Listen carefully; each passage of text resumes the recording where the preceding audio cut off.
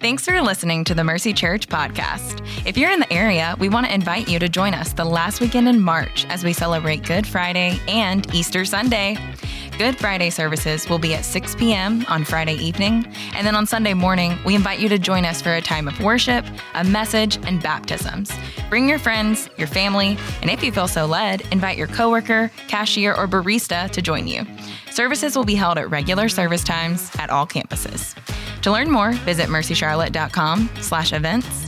Again, that's mercycharlotte.com/events.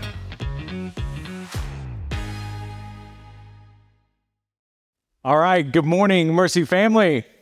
Good morning, man. Some of y'all are having a tough morning because you didn't believe in the devil until this morning. Man, you woke up, it was 37 degrees, raining. There's still pollen somehow. Somebody stole an hour of sleep from you. You're like, I don't even know if God is real, but surely a supernatural evil is afoot.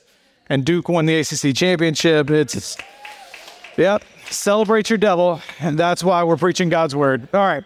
Hey, I do want to give you, speaking of hope, give you a quick heads up. Y'all, it's kind of crazy. Easter is 4 Sundays from right now, which is kind of insane to me, but a couple of things that means. Number one, it means you need to start inviting people like now. Okay, don't wait until the day before, a couple days before and invite. Go ahead and invite now. And man, start praying now. We're fasting and praying every Wednesday. And this is part of the reason why. Every Wednesday leading up to Easter is we're praying, Lord, who do you have, man, that is far from you but is close to me, like right next to me right now. They might be far from God, but they're close to you. I want you to start praying for them and inviting them. That's why we're adding a service to both of our campuses in expectation that God is going to move among people in our community, and he's going to use us to do that. Easter is packed around here. You're going to hear all about details at the end, but one thing I'll tell you is we're going to do baptisms on Easter Sunday, and some of you need to get baptized, all right? You need to take that step of following Jesus, and I'll tell you, man, what better day to be baptized than Resurrection Sunday, where symbolically we put you down into the water and bring you back out because you are saying, yes, I believe that Christ died for my sins and rose again, giving me new life. And not only, you need to tell those friends that you're inviting to church for Easter, you need to tell them that you're going to be baptized, some of you, because that is a powerful testimony. I'm telling you, they will be honored by the invitation. And I've seen God save so many people through the testimony of their friends. And what more powerful testimony than in baptism? So if that's you, you need to take that step. Why don't you come talk to me or one of our other pastors after the service or sometime soon, and we'll talk through all of that, all right? I'm excited for Easter. We got a lot, just really excited for it. But now let's jump into our sermon, 1 Samuel 16. You got a copy of God's Word, head over to 1 Samuel 16. If you don't have a copy of Scripture, I'll have all the stuff up on the screen, all right? But on your way out, we've got Bibles for you, and I'd love to give you one. At both of our campuses, we have those. I'd love for you to take that. We want you to have God's Word in your hands day in, day out. Today, in 1 Samuel 16, we're going to meet the largest figure in the Old Testament and most important figure in the Bible outside of Jesus. I mean, you got like Father Abraham of Israel. He gets 14 chapters. The great prophet Elijah gets 10 chapters. Moses gets the book of Exodus. Yes, he writes the whole Pentateuch, but there's only one that really focuses on him. A couple other chapters, here and there. But man, David, who we meet today, gets 66 chapters devoted to him. He's mentioned 600 times in the Old Testament, 60 times in the New. The Jewish national flag still carries his star. He's this gifted musician and poet. At the same time, he is a savage kind of warrior, can kill a lion and a bear, a great warrior on the battlefield. We'll see it next week, but he's also an incredible leader and the greatest statesman that Israel ever had. The rest of our time in 1 Samuel is going to focus on David of Bethlehem. And I give you that quick little bio of him to say to all of you achievers here today, even the kingdoms of Jeff Bezos and Beyonce and Elon Musk and Joanna Gaines, all of them pale in comparison to the achievements and to the kingdom of King David of Bethlehem. And here's the thing. As God introduces us to that great David today, he is going to tell us none of that stuff matters. None of it matters. He's going to tell us that above all, what he really cares about is the heart.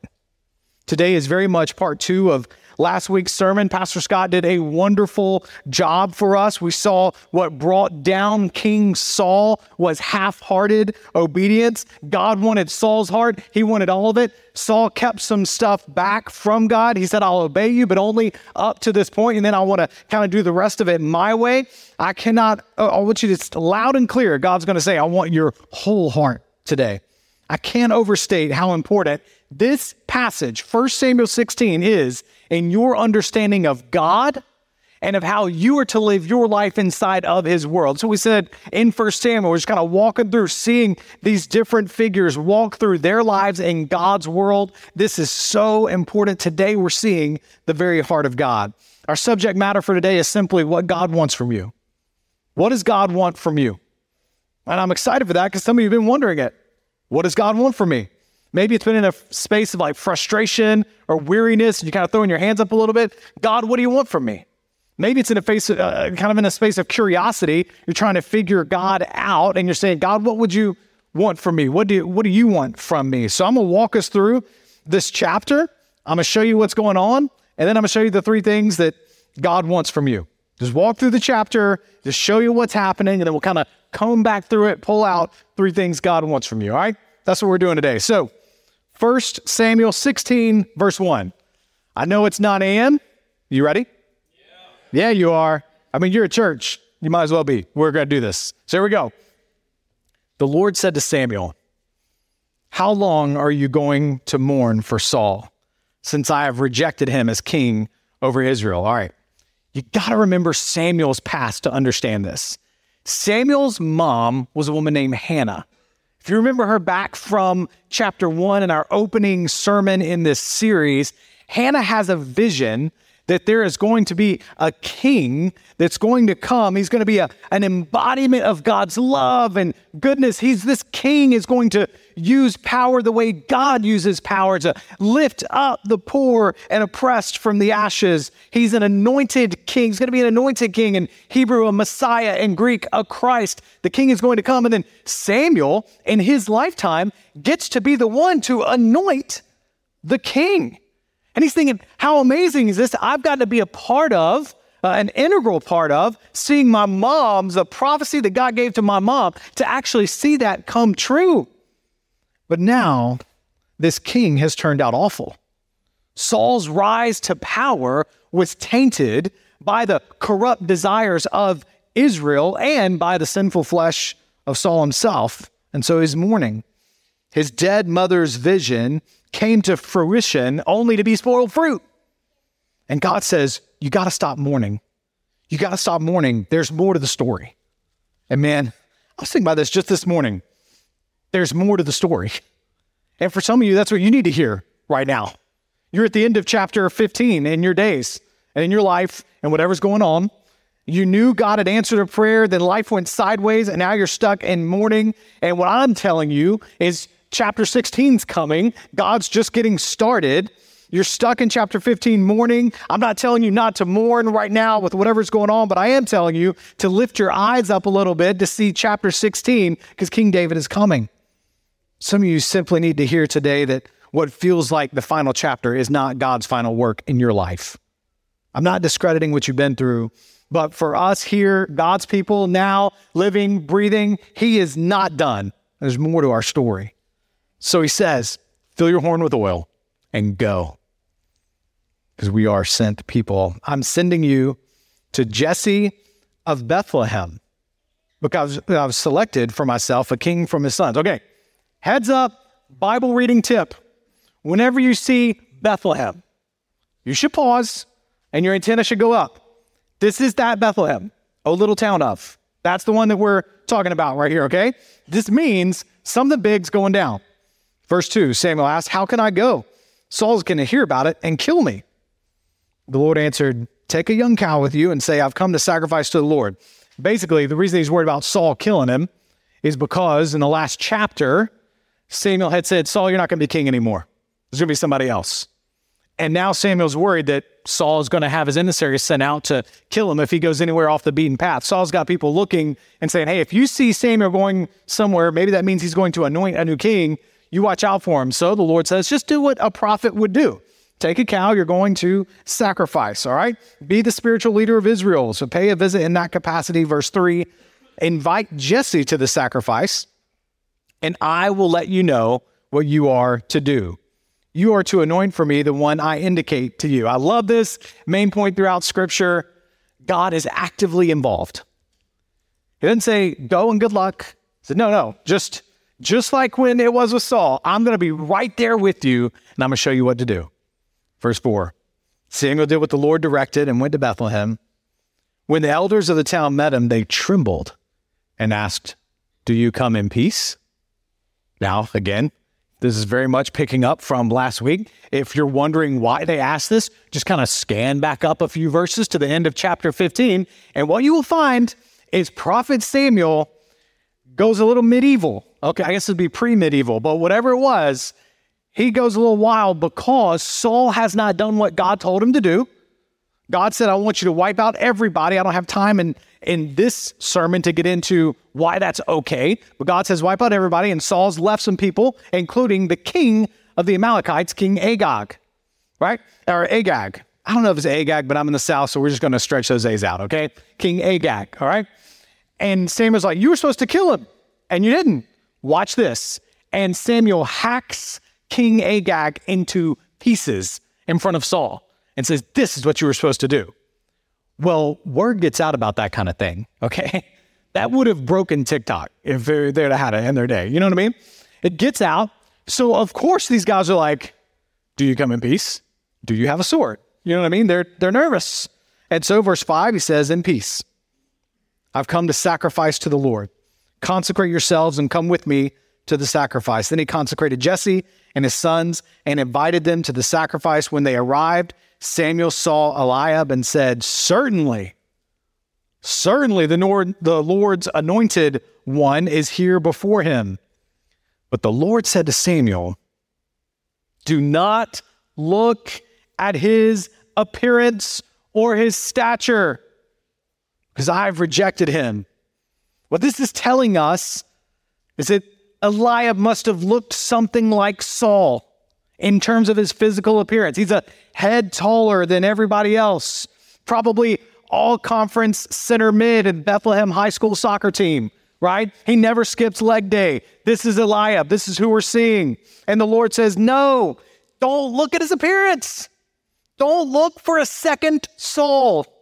The purpose of Saul looking the way that he did was to show Israel how futile their idea of a king is. And then the Lord says, what I think is the most important verse in all of 1st and 2nd Samuel. Humans do not see what the Lord sees, for humans see what is visible, but the Lord sees the heart. The Lord sees the heart. My hope for today is that you take this verse home and you memorize it. I want you to memorize it. I want you to receive it like God's antidote to one of the worst infections sin will cause in your soul. One of the worst things that sin does is it makes us look outward at the world and judge others by what we see in them. And in the reverse, it makes us constantly worried about how we are being judged. And our big takeaway today is that the Lord's concern is not with the things that are visible. His concern is the one thing that only he can see, and that's your heart. Now, what's your heart? Physically, your heart is the blood pumping organ, the most vital organ, the center that makes everything else go. Well, Scripture uses that as a metaphor, right? It's your inner self. It's the driver, the motivator, the thing that makes you do what you do. And the Lord says, that's what I want. That's what I see. That's what matters. That's my focus. Don't fall victim, Samuel. I see you. Don't fall victim to that tall Saul syndrome that Israel fell victim to. That's not my choice. That's Israel's choice. I'm looking internal. I'm looking at the heart. Verse 8, Jesse called Abinadab and presented him to Samuel. The Lord hadn't chosen this one either, Samuel said. Then Jesse presented Shammah, but Samuel said, the Lord hadn't chosen this one either. After Jesse presented 7 of his sons to him, Samuel told Jesse, the Lord hadn't chosen any of these. Samuel asked him, aren't these all your sons? Are these all the sons you have? Because he told me that he's going to choose a king from among your sons. And he said no to every last one of these. Is there a chance somebody's missing? And Jesse goes, well, I mean, they're still the youngest, he answered. But right now he's tending sheep. And when you see youngest, the Hebrew connotation there is like the runt of the litter. All right, really, he's keeping the sheep. That's the lowest job in Israel. Now, he does it well. He's a protector. In fact, he kills big-time predators, but he's not physically imposing like his older brother. And that's the point. That's the whole point. He's not a head taller than the rest like Saul. He's forgettable. Well, when Samuel hears there's the youngest, and he's just been told by God, I don't look at the outward appearance, I look at the heart. Samuel's like, go get him. In fact, we're not eating until he gets here. That's the next verse. Samuel told Jesse, send for him. We won't sit down to eat until he gets here. So Samuel sent for him. He had, this is the first description of David, or the next description of David, beautiful eyes and a healthy, handsome appearance. Okay. The word handsome there is actually the word ruddy. He's ruddy in appearance. That means he looks like Paul Rudd. Okay, you understand? That's what that means. Now, of course, the irony here is that God doesn't care about it. That's the beautiful irony here. Nothing could matter less. But in terms of trying to think of what David looks like, you're trying to picture him in your mind's eye. You got to think like a small fit singer-songwriter type. All right? That's what we're looking right here. It's like Zach Taylor, our elder that leads worship here sometimes. Anyways, then the Lord said, anoint him, for he is the one. So Samuel took the horn of oil and anointed him in the presence of his brothers. And the Spirit of the Lord came powerfully on David from that day forward. And then Samuel set out and went to Ramah. The Spirit of the Lord coming on David. This is like the reality here. This is the divine anointing that accompanies the symbolic anointing of the oil on his head. This right here is the only reason David succeeds at anything he does, because the Spirit of the Lord is on him. He's filled with the Spirit of the Lord. That is the only reason he is successful in what God calls him to do. Now, God deems him worthy of giving him his Spirit, right? Because he's not full of himself. So he is open to be filled by the Spirit. There's a little side here, but it's important. If you're too full of yourself, there's no room for God to fill you with the Spirit. And God might need to take some of you through a real humbling so that you can be used by him for his glory. God's very Spirit is now with David, the unlikely younger brother that God has chosen. Because God has a habit of choosing the unlikely one to accomplish his mission so that he will get glory. We're going to get back to that. Verse 14. Now the Spirit of the Lord had left Saul, and an evil spirit sent from the Lord began to torment him. All right. Best I can tell after months of study, here's what I know.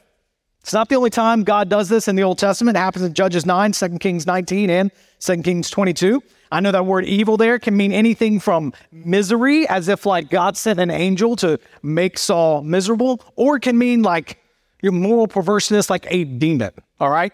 And God sent a demon. Which one is it? Here's what I know.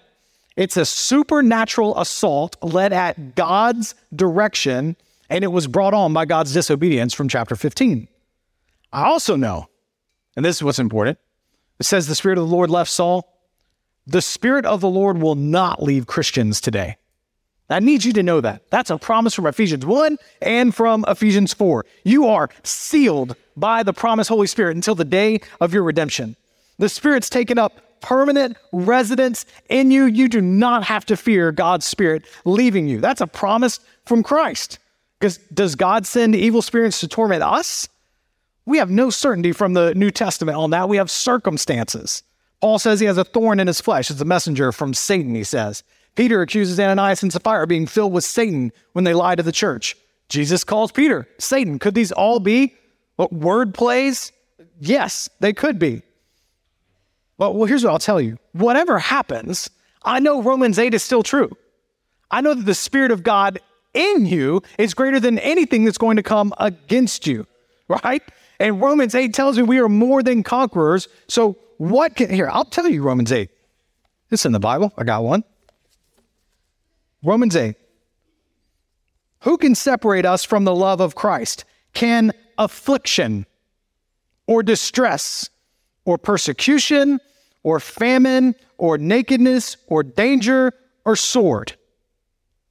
As it's written, because of you, we're being put to death all day long, counted as sheep to be slaughtered. No is the answer.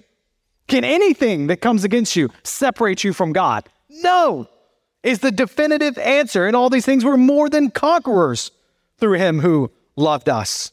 You got to hear that, y'all. I don't know exactly what God is doing there in 1 Samuel 16, but I know what he is doing in us.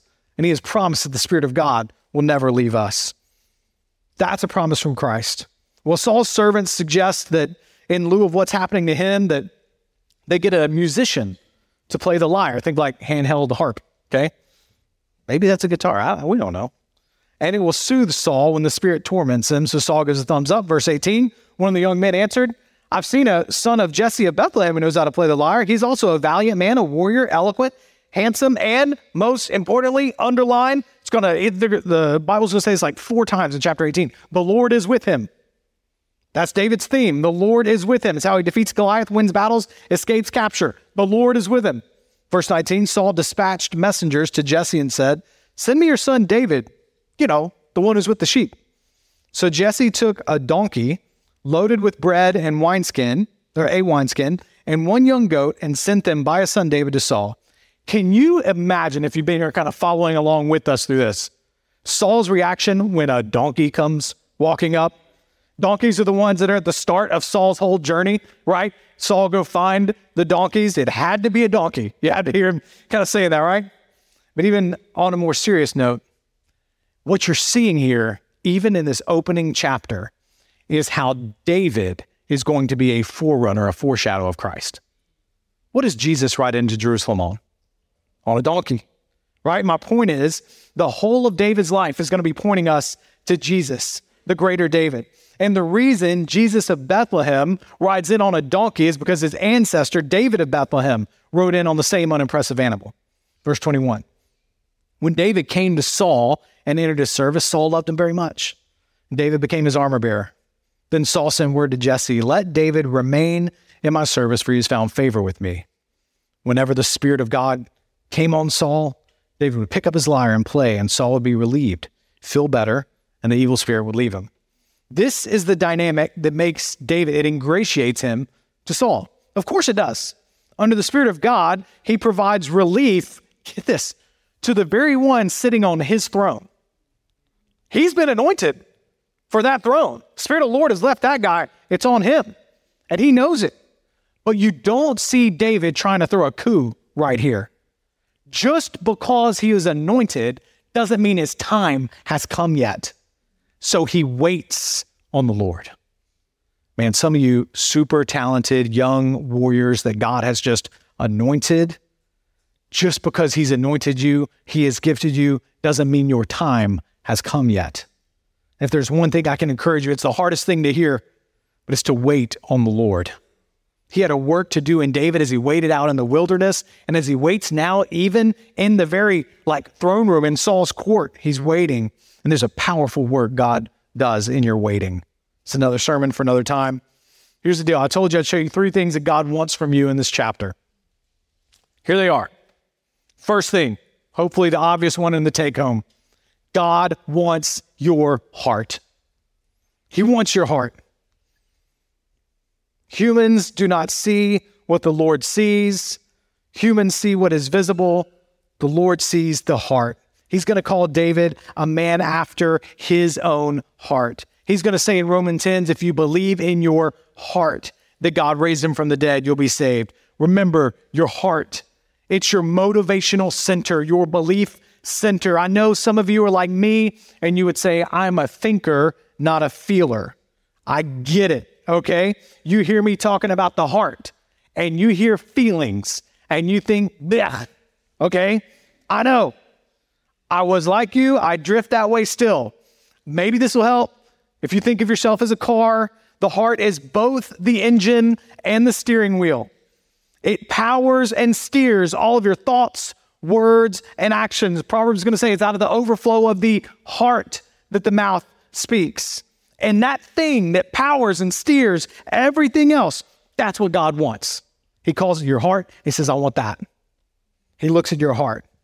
He does not want your performance. He does not care about your resume. Let me say it this way. He doesn't care about your behaviors as much as he cares about the heart. This is the heart of Christianity. God wants your heart. Please hear me. Memorize this verse, because it is the antidote to the pride that the enemy will use to actually drive a wedge between you and God without you realizing it.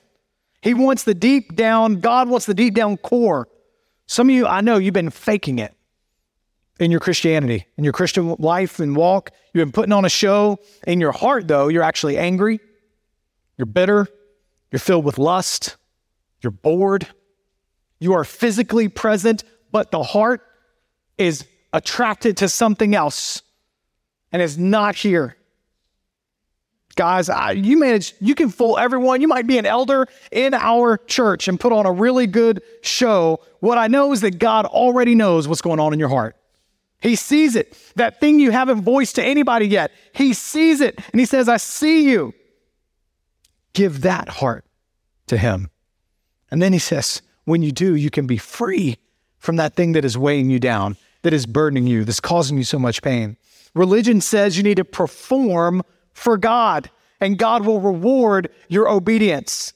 He'll reward your resume. When you abide by that mentality, it creates what the Bible calls Pharisees. People who feel entitled and better than everybody else around them because they perform better than everybody else. So listen to the gospel, Christian, and preach it way down in the heart today. You do not perform to earn God's acceptance. Your performance does not make you better than anyone. You receive God's acceptance just as you are, right there, not because of your work, but because of Christ's work. And then you obey as an act of worship. An act of worship to the one who loved you right where you were. Here's the way we've said it before, a paradigm that I got from my old pastor. Simple as this. Religion says, I obey, and therefore I'm accepted. Because I've obeyed, I'm accepted by God. But the gospel says, no. I've been accepted. And because I've been accepted, therefore I obey. What great news to the Christian who's now feeling guilty because you haven't been performing well lately. And you got to try and figure out how to perform enough so that you can start feeling good about yourself in comparison to others. But also, what great news to the unreligious person who's walked in here. It means God is actually concerned with the real, authentic you. He's not bothered that your life is a mess right now. That's not his scorecard. You come to him with nothing and receive grace because he wants your heart. You can come to him broken and receive love because he wants your heart. God welcomed prostitutes, adulterers, extortioners, and many more into his kingdom when they gave their hearts to him. You don't go and change to be accepted by God. You experience God's acceptance of you in Christ. Yes, your sin has to be paid for. I'm not making light of it. God sees your sin. He doesn't say it doesn't matter. He says, I see it. You do have to pay for it. But instead of you paying for it, I'm going to put that payment on Christ on the cross, and you're going to walk away free. You're going to walk away new. Not because of, don't go and try and clean yourself up. It'll never work. Don't waste your life down that road.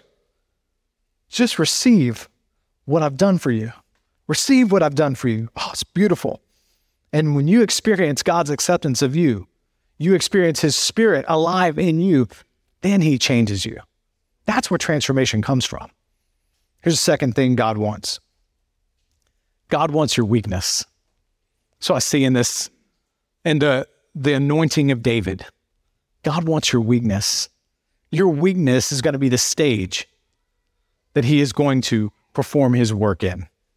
David's story is the story of Scripture. God chooses the unlikely and the weak to carry out his greatest feats because he gets more glory. This is 1 Corinthians 1. God has chosen what is foolish in the world to shame the wise. And God has chosen what is weak in the world to shame the strong. God has chosen what is insignificant and despised in the world, what is viewed as nothing, to bring to nothing what is viewed as something. Why? So that no one may boast in his presence. Because only one is getting glory, and it's God alone.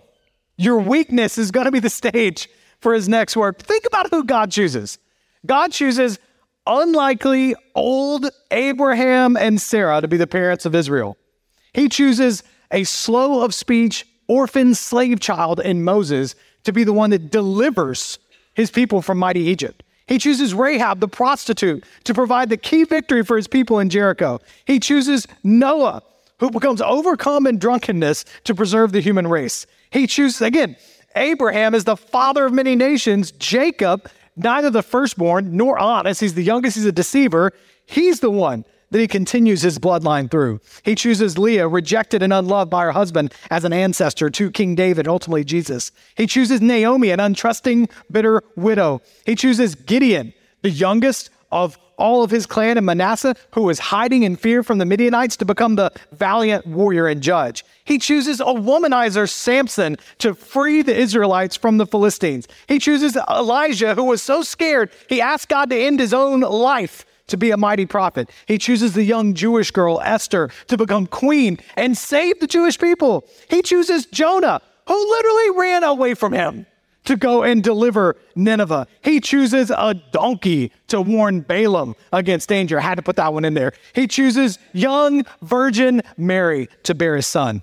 He chooses a lowly nobody carpenter to be its father. He chooses nowhere Bethlehem to be the setting. Jesus chooses disciples who are blue-collar nobodies to carry out his ministry. He rides into Jerusalem on a donkey, not a noble steed. He chooses Saul, his very enemy, killing Christians, to become the greatest evangelist and church planter. If I had time, I'd tell you about church history and people like Polycarp and Luther and Annie Armstrong and Ignatius and Lottie Moon and Jeremiah Lanphier and Charles Octavius Booth and George Lyle. Nobodies that God used to do great works in his kingdom. Y'all, my favorite story recently out of this revival that is being called a revival up in Asbury, Kentucky. It's the story set of the young preacher. He preaches a sermon in chapel, and it was kind of following this, revival breaks out, but not immediately. He preaches the sermon, dismisses everybody, and texts his wife on his way home. And all he says was, "Latest stinker, be home soon." Man, did God use that stinker, right? Nobody, nothing, so that he can get glory. And I belabor this point to show you how little God is concerned with your stature, your resume, your achievements. If anything, they threaten to take glory from him. Your weakness, your unlikeliness, man, everything you're thinking through right there, he's like, give it to me because I'm going to build a stage for my next work through it. You offer that to him. God, you know I'm nervous talking to people. Give it to me. I'll build a stage for my next work. God, you know I'm not a leader. You know I have no idea how to parent a teen. God, I've got no idea how to mentor an engaged couple. I'm not even sure how to be married. God, I've never been on a mission trip. God, I've never tithed before. I've never shared the gospel before. I don't know how. I don't have experience. I don't have strength. I don't have a resume. God, you know my past. You know I've messed up. You know I've hurt others. You know I've hurt myself. God, I'm giving it all to you. Watch him. That's the stage for his next work in your life. He uses your weakness for his glory. Y'all, he gets more glory that way. Give it to him. That's who he chooses. Unlikely people who give him their whole hearts. Their weakness becomes the stage of his next work. And that's scary to give him our weakness. But I'm telling you, it's where you're going to have to trust him, and it's where he gets glory. Here's the last thing I'll share with you. What I see in here is David is anointed. God anoints you in Christ. And so he wants your yes. This is important. Samuel anoints David for God's calling on his life. Sends him out with a mission to be the new king. It's important that we're not David. You'll see this repeatedly throughout this time. Jesus is the one who's anointed by God with a mission to save the world from sin and death. But then 2 Corinthians 1:22 says in Christ, through Christ, we are anointed. We are given promises. We are given the Spirit of the Lord. He rushed on the disciples at Pentecost and he comes onto every believer when you receive salvation in Christ. And then we are sent out. We're anointed for a purpose. We are given the Holy Spirit for a purpose. And this is deeply comforting to me. Pretty much as soon as the Spirit comes on David, he encounters difficulty. Multiple times he winds up in the wilderness. Difficulty and wilderness, they're not the signs that God is absent. They are the scene of where God reveals his presence. God anoints you with his Spirit for his mission, and he just asks for your yes. Put your yes on the table. Watch him go to work. That's why we use next step language all the time around here, because God has anointed you for his mission. You really are. When we say at the end of the service, you are sent, it's because you really are sent. You really are by God. You have been anointed by him, set apart by him.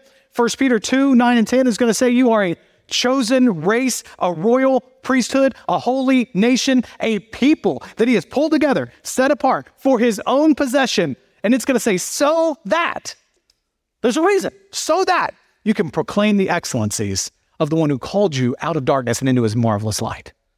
Once you weren't a people, but now you're God's people, because once you hadn't received mercy, but now you've received mercy, and mercy is the only thing you need. Man, he's good, y'all. He's good. What's the next step God's put in front of you? Simple way to sum this up. He wants your heart. Give him your heart. That thing way down deep, that core. Give it to him today. Give him your weakness. Give him your yes. That is how we flourish in our world. We're going to respond to God's word by taking communion together. Communion is this physical meal that God gave the disciples to take regularly when they gathered, to take it as a way to remember that it's not about their performance. It's that gospel antidote to pride, to saying it's about me, so going straight back to the heart, saying, remember what he did for you. What we're going to have is, for those of you newer to church, listen, if you're not a Christian, please don't take communion, okay? This is a symbol reserved for the church, and each person that takes it says, I'm taking this because I believe what Christ has done. There's bread and there's a cup. The bread symbolizes, Jesus says to his disciples, the body of Christ that's given for you. The cup symbolizes his blood shed for you. And as we eat and drink, we celebrate and identify with what Christ has done for us. And we say, I believe. But if you're not a Christian, don't take that. Instead, consider the message of the gospel, the message behind the symbol, the message that this meal represents. Christ died for you. As we've said today, he died for your sins. You don't have to clean yourself up. Just receive it. Receive it and believe. I'm going to pray for you, and then we'll transition into taking the elements together. Let's pray. Father, thank you that you have set this whole thing up where you want our hearts, not our performance. What relief this is to me. What grace. Thank you that you sent a second and greater David to come and save us, your people. Thank you for Jesus. Father, may we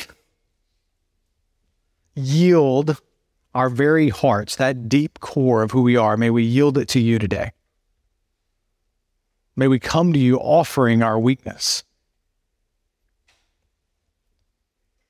Pray that we would, as we receive communion, in appropriate humility, a posture of humility, God, help us to be thankful, to be overwhelmed and in awe of what you did for us, and then offer our lives as worship. Offer our yes as joyful worship. Thank you, Father. We praise you. We worship you. In Christ's holy name, amen.